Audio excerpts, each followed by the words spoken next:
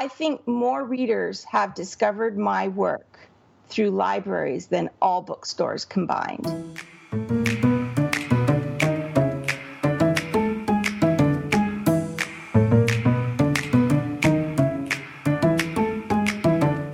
Hi, this is Taylor Stephens, the New York Times bestselling and award-winning author of the kick-ass Vanessa Michael Monroe thrillers, and this is the Taylor Stephens Show with my good friend Steve Campbell, where we are kicking writing in the butt, one word at a time.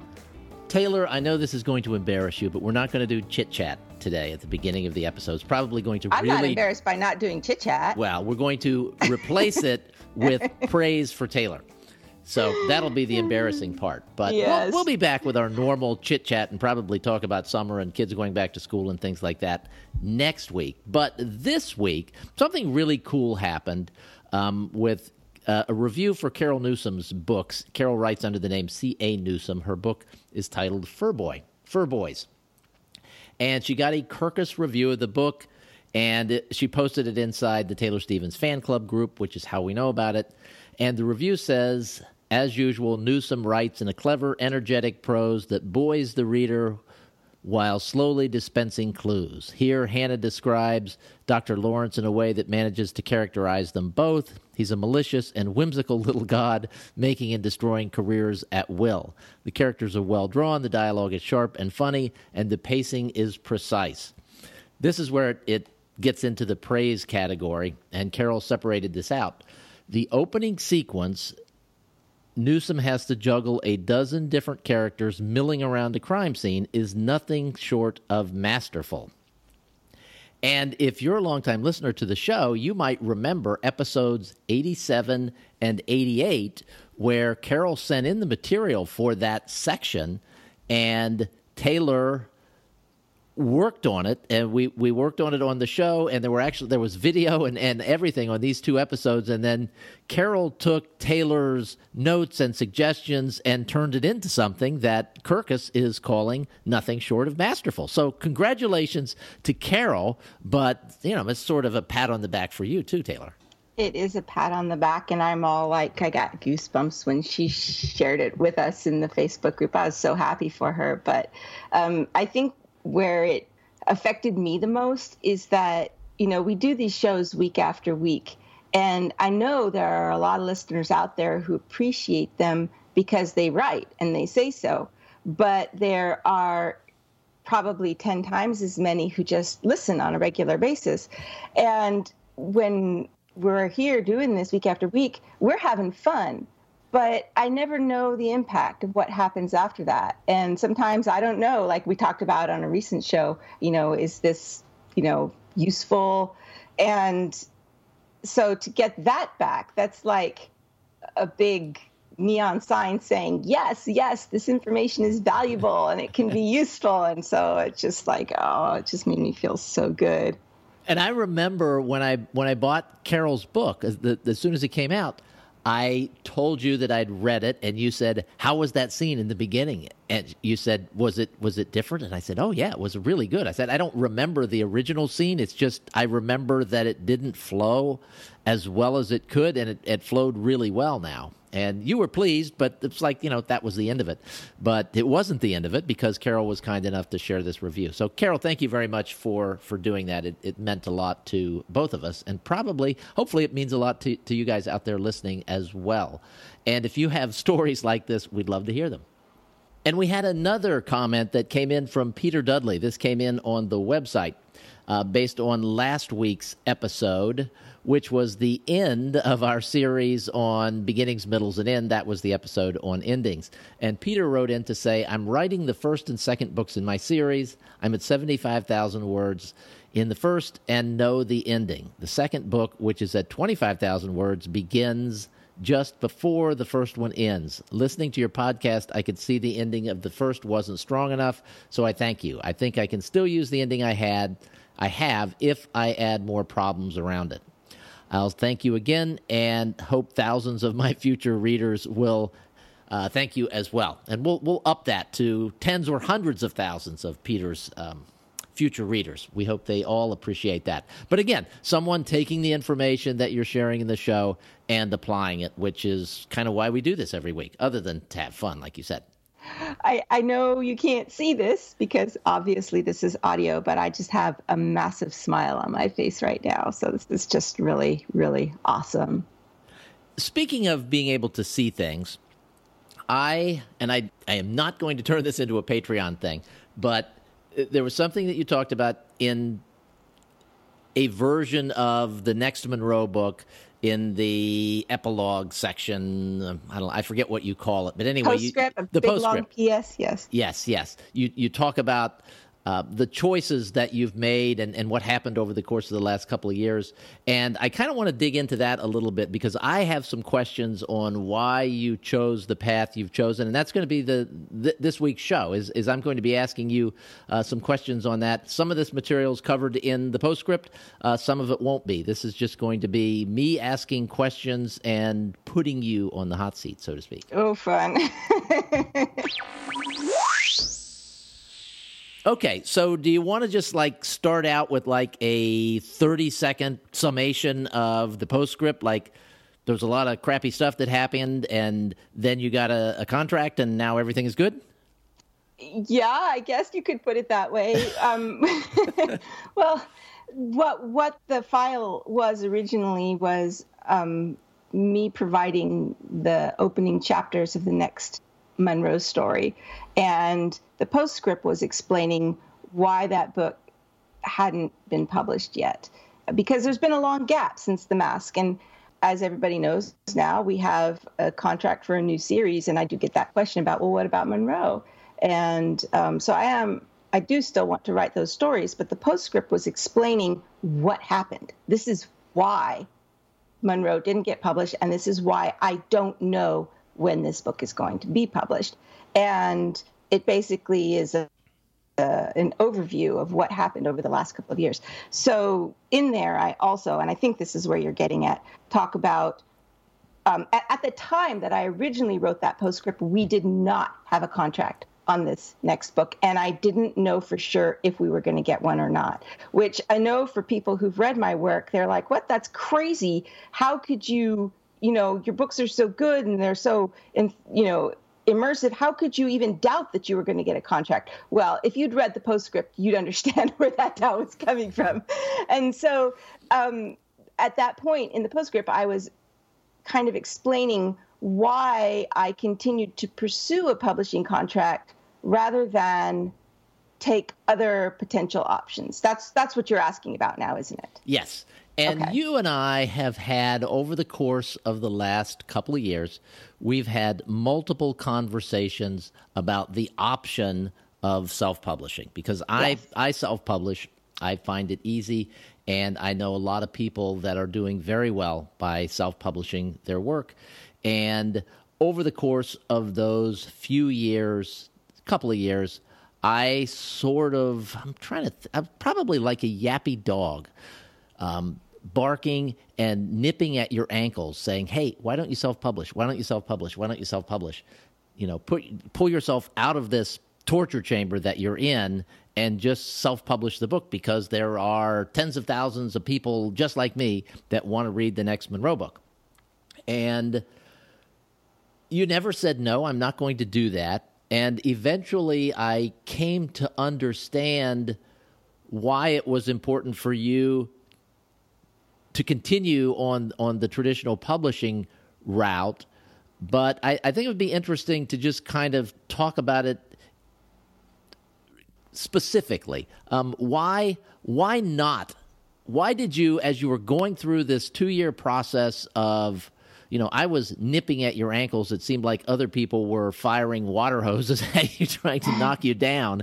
And,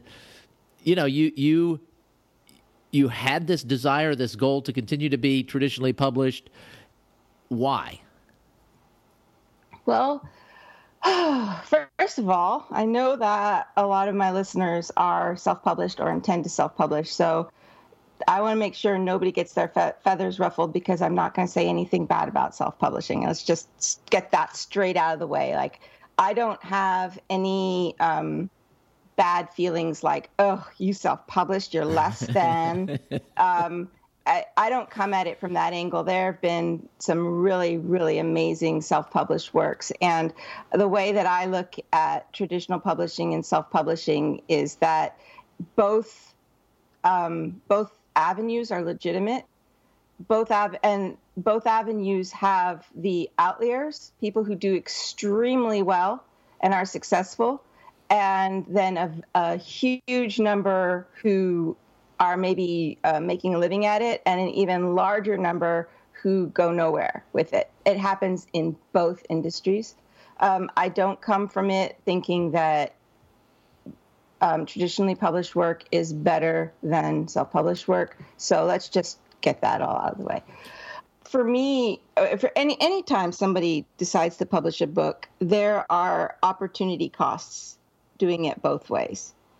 And because I started out being traditionally published, I have had opportunities that I would have to sacrifice if I went the self-publishing route.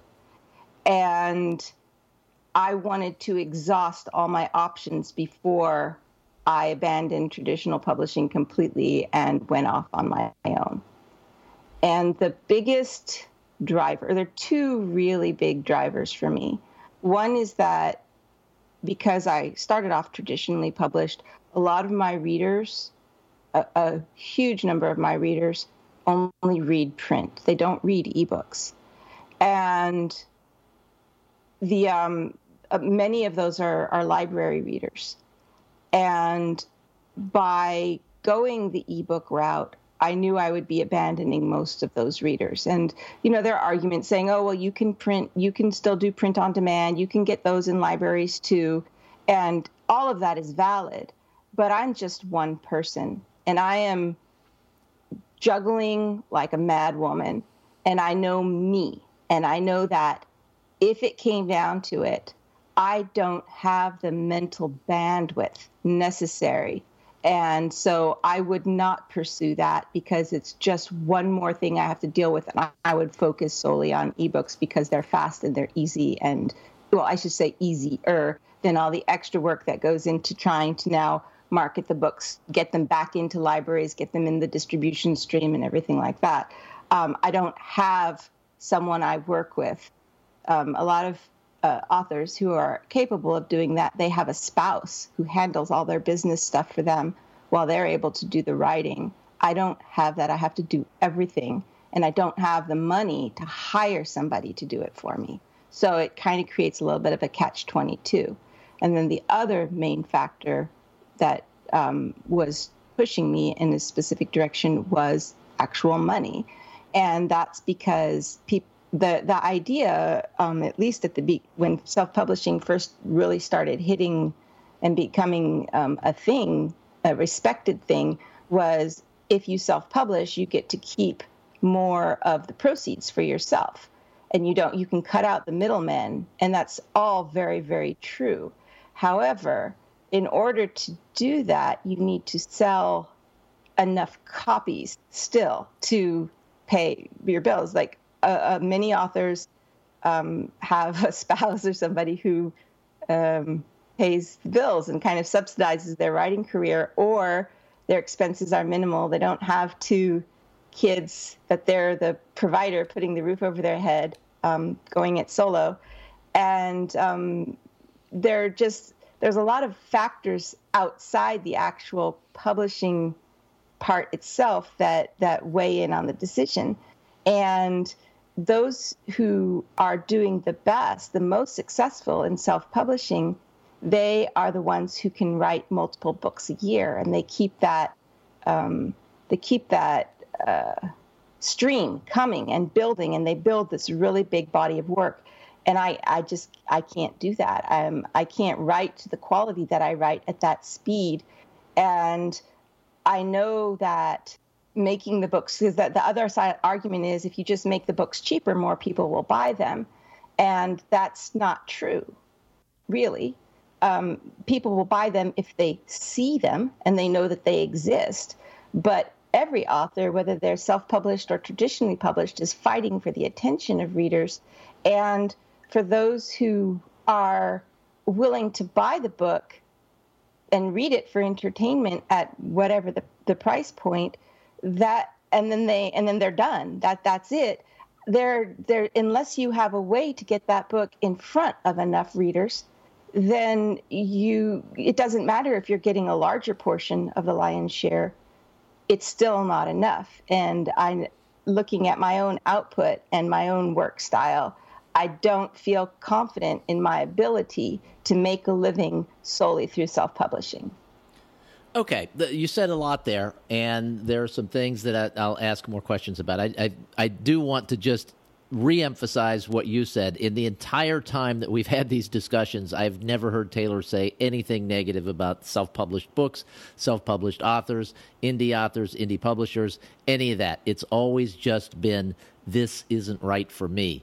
And it took me personally a long time to understand why it wasn't right for you, but over time I began to see why.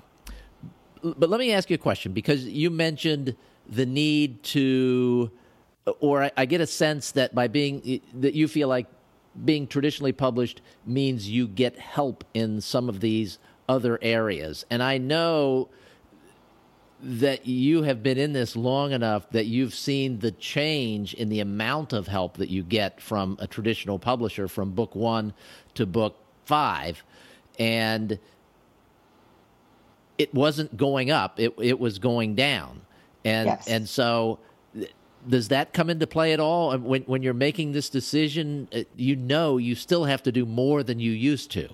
And yes. You probably still have to be your own PR agent. There will be, no doubt, someone assigned to your account for a brief period of time to help create some buzz for the book. But after that, you're on your own. Yes, and that does. I don't think many people realize how big the library market is. Well, first of all, I've since switched publishers, and they are the people that I'm with now. I'm very excited to be with them because they're excited to be with me. You know, the story of what happened with my previous publisher is very long, which is why it ended up as a novella. You know, there was a lot of churning. It wasn't consistent, and I didn't always have the same team to work with. And there's a chance that could happen again.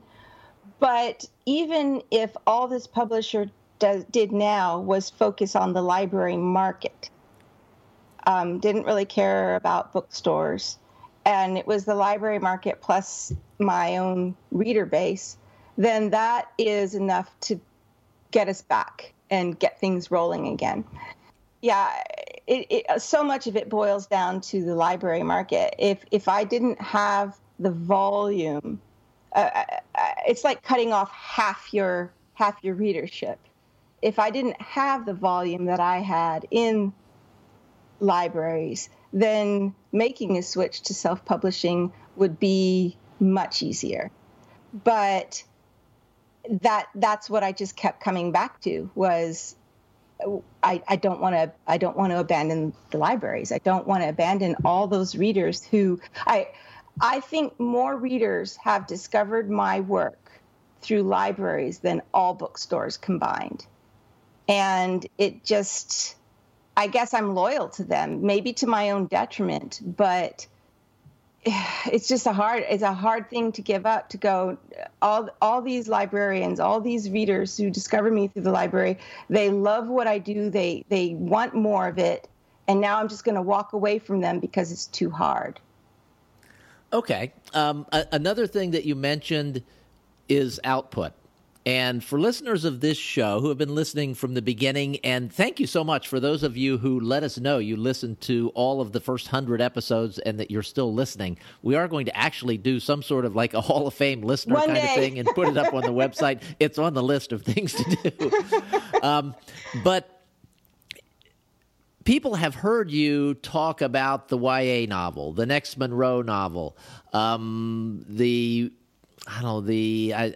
to use the term women's fiction, but it's the wrong term for the other book that you've been working on. And then, of course, there is the book that you have the new contract for. And so that's a lot of material in a couple of years. It's not a lot of material for a self-published author, but it's a lot of material. And you and I have talked, and you say, I can't write more than a book a year. And I would say, but you just did. I mean, you wrote this book, and you wrote this book, and you're halfway through with this book. How do you respond to that? Well, starting a book is not the same as finishing a book. And getting the words on the page is not the same as tying it all together and making it explode and going bam. And there's also the issue of genre. Monroe and this next series that I'm going into, they fall into the similar genre. So the readership is consistent. And it's one thing for my fans and readers and listeners to go, well, I'll read whatever you write. But that's such a small portion of the overall reading market of people who've bought my books in the past. And it can be a real career killer if you don't deliver a consistent experience.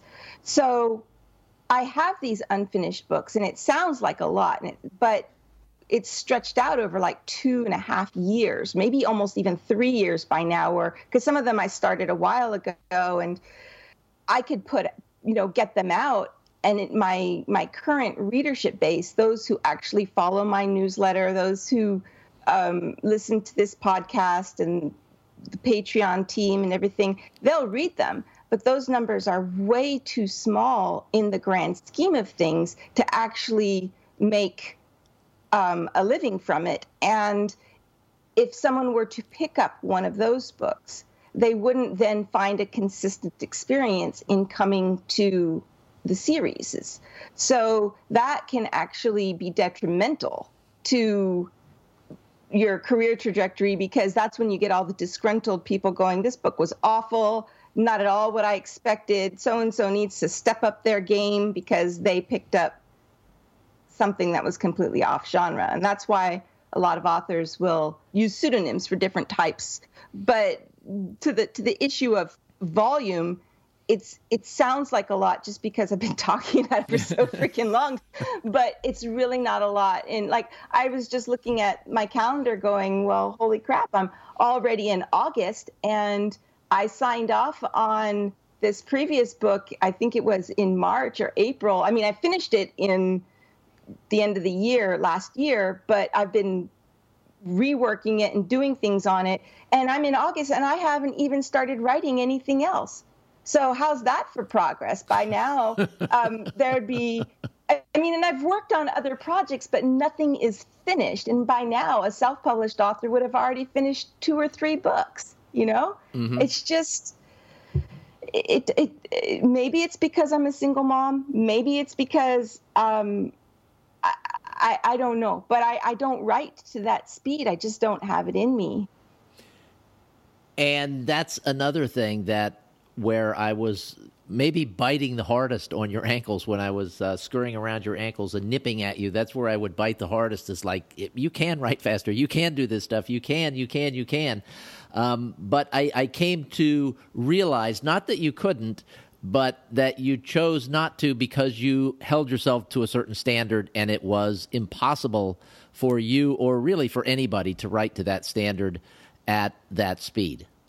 Not only that, but I realized that my brain won't let me not write to that. It's like it's an OCD thing. Mm-hmm. As I described it to somebody recently, open the door, close the door, open the door, close the door, because my brain is going, these words aren't right, and it won't let them go until it feels it's good. It finally heard the click that it wanted to hear, and it can go, okay, now let's go write some more words.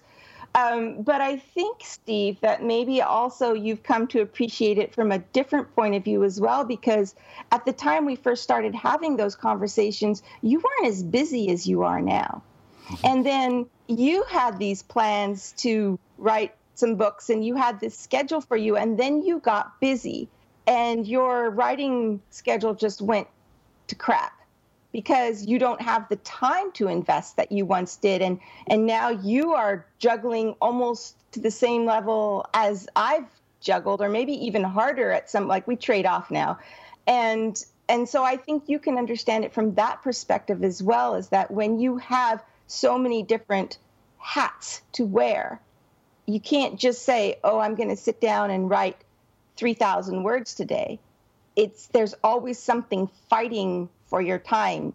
And I think you can get that now in a way that you couldn't when we first started well, having I these can. Yes, I completely agree. And, sadly, my writing has slowed down dramatically, not because I'm approaching the quality of yours, but just because I don't have enough time. I wish I could say that my craft is getting so good I have to take more time to make it perfect, but that's not the case. That makes me sound like a snob. However, and you're not. However, there are people out there that do it. There are people out there raising kids and doing this stuff, and I've interviewed some of them on the Author Biz. I have no idea how they do it because my brain doesn't work that way. I'm not able to just say, I've got 30 minutes free.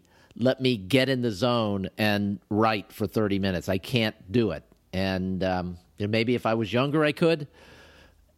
But yeah, I completely understand that. Because I'm younger. I mean, not young. I'm younger.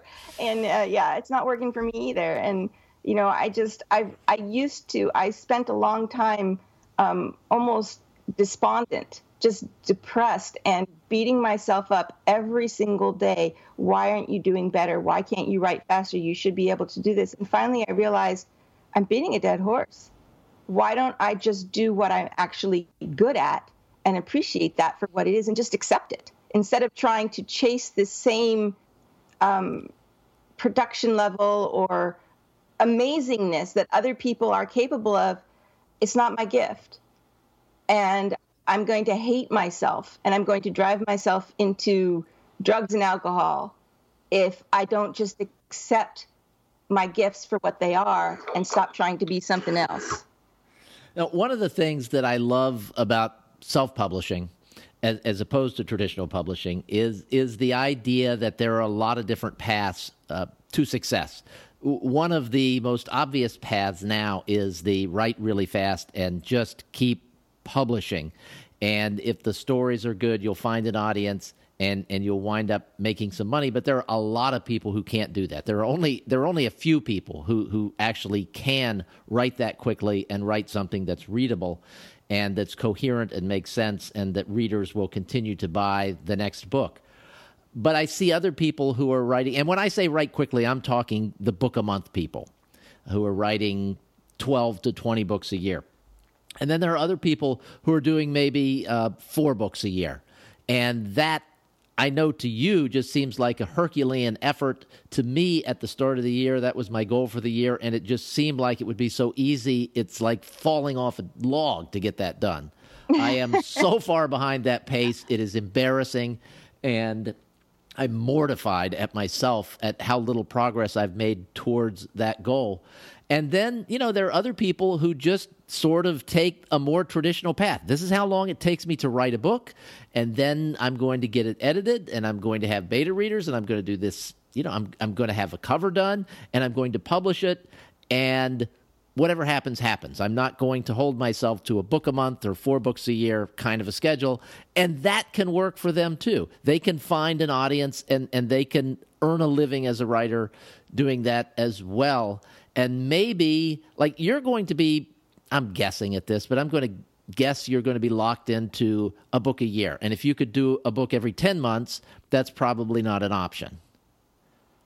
I don't know. Different publishers have different standards and things that they expect. It's getting to the point now, I think, where if the publisher really likes you, they're willing to let you go hybrid, which is where you deliver to them what they want. And as long as you're not doing anything to damage the brand or compete and cannibalize sales, then they're willing to let you do your thing and publish on the side. There was a time, I think I maybe caught the very, very, very tail end of it when I first entered publishing, where publishers still took sort of a little bit of a longer view of let's nurture this author and get them on their feet. And, we're willing to invest in low sales until we build them up. And it's not like that anymore.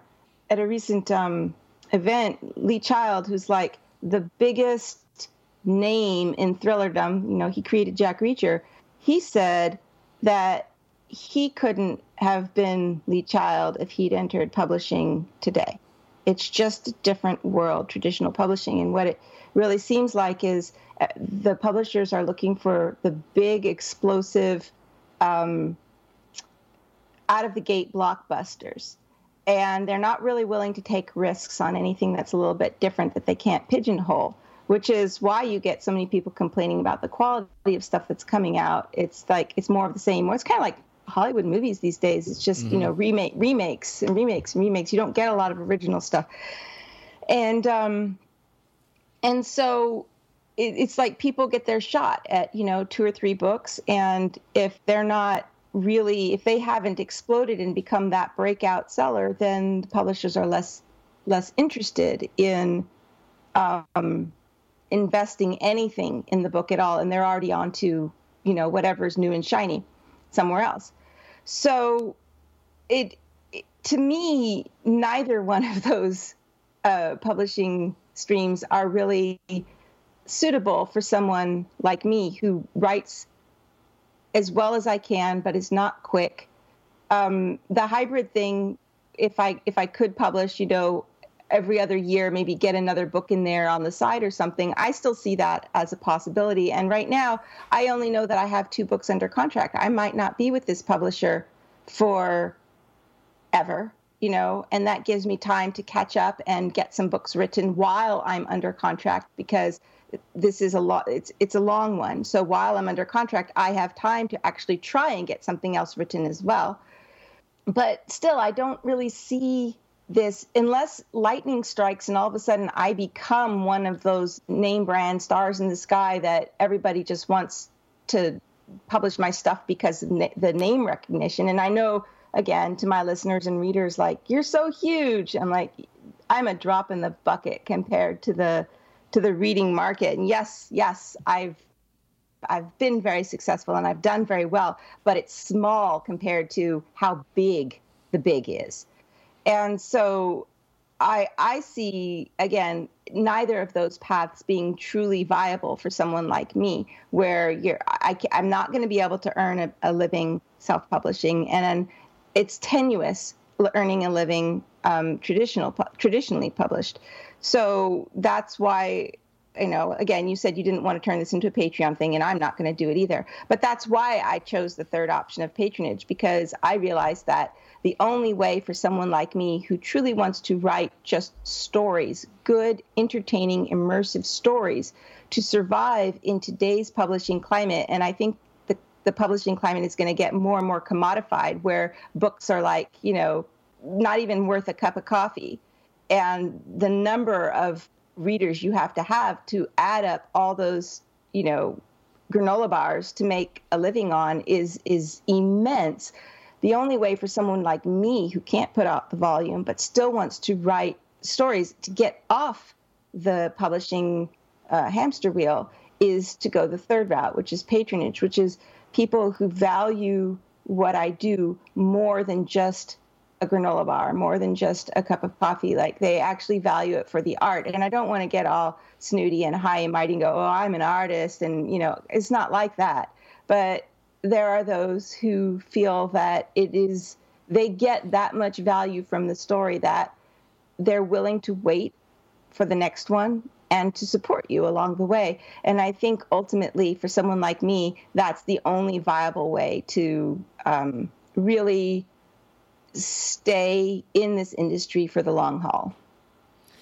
And it's been so much fun for me to watch the way your mind works. It's like, before we started doing this show, it's like the first time I interviewed you, I got off the phone or off of Skype or however we recorded that first one, and I'm like, wow, she's one of the smartest people I've ever talked to. And yeah. I don't know if you still feel that way. I really did feel that way, and I still do feel that way. And it's been interesting to watch the way you came to the right decision for you with all of the pressure coming from all these different places. Everybody's got an opinion. Everybody's telling you what to do. And you came up with something that works perfectly for you, your writing style, and your readers. So, kudos to you for doing that. And thanks for taking these questions today. I hope it didn't come off as me pressuring you or questioning your decision-making at any point in the process, because that wasn't the intent. Although I will say that I did question your decision-making a little bit while we were, over the course of the last couple of years, but by the end of it, it's like, she's just so smart. No, I mean, honestly, I don't want to be in my own echo chamber, and you, over the years, you have forced me to really think and analyze my options, or the options that are out there. And without that, I maybe would not have even pursued the path that I've pursued, because I wouldn't have been forced to think about it. I don't want to chase the latest fad. That scares me, because that's like a surefire way to fail.